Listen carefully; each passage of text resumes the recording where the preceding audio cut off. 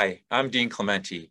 Welcome to another Tuesday Tidbit presented by Regroup Advisors. Today we're going to talk about firing a customer. Yes, you heard me right, firing a customer. As your business grows, there's just going to be some companies you can't satisfy, no matter how hard you try. They're going to find problems with everything you do, everything you try and do.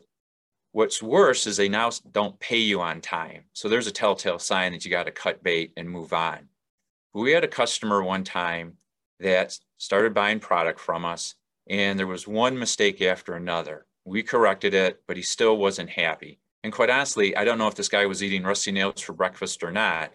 Anyhow, we finally got everything righted, and now he started creating problems that didn't really exist. For instance, he'd say, I ordered 5-inch, but you sent me 6-inch. And we'd look at the PO and it's, no, you ordered 6-inch. That's what we shipped you. But if you want to send it back, send it back. Well, now I've got to send it back and I got all this paperwork and this, that, and the other thing. And then he started becoming belligerent and rude to the staff. Well, that just doesn't fly. You're running a business. These people are on the front line trying to help you. Part of their job description is not to be berated by the customer. Finally, after spending a lot of time and effort trying to get this guy happy, we finally realized we can't.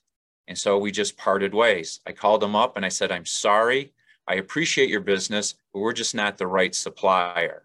Wow, that didn't set well. He went up one side of me and down the other. And then he said, I need to talk to your supervisor, of which I replied, I'm the owner. How much higher do you want to go?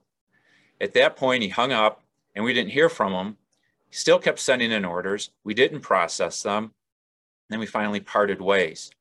Fast forward, after about 2 years, got a phone call from the owner of that company who explained that the gentleman had been asked to seek another career and if we'd be interested in doing business with them again. And we did. So guys, you've got enough stress going on running a business. You've got someone that's just not playing fair, cut them loose. That's another Tuesday Tidbit from Regroup Advisors. Look forward to talking to you soon.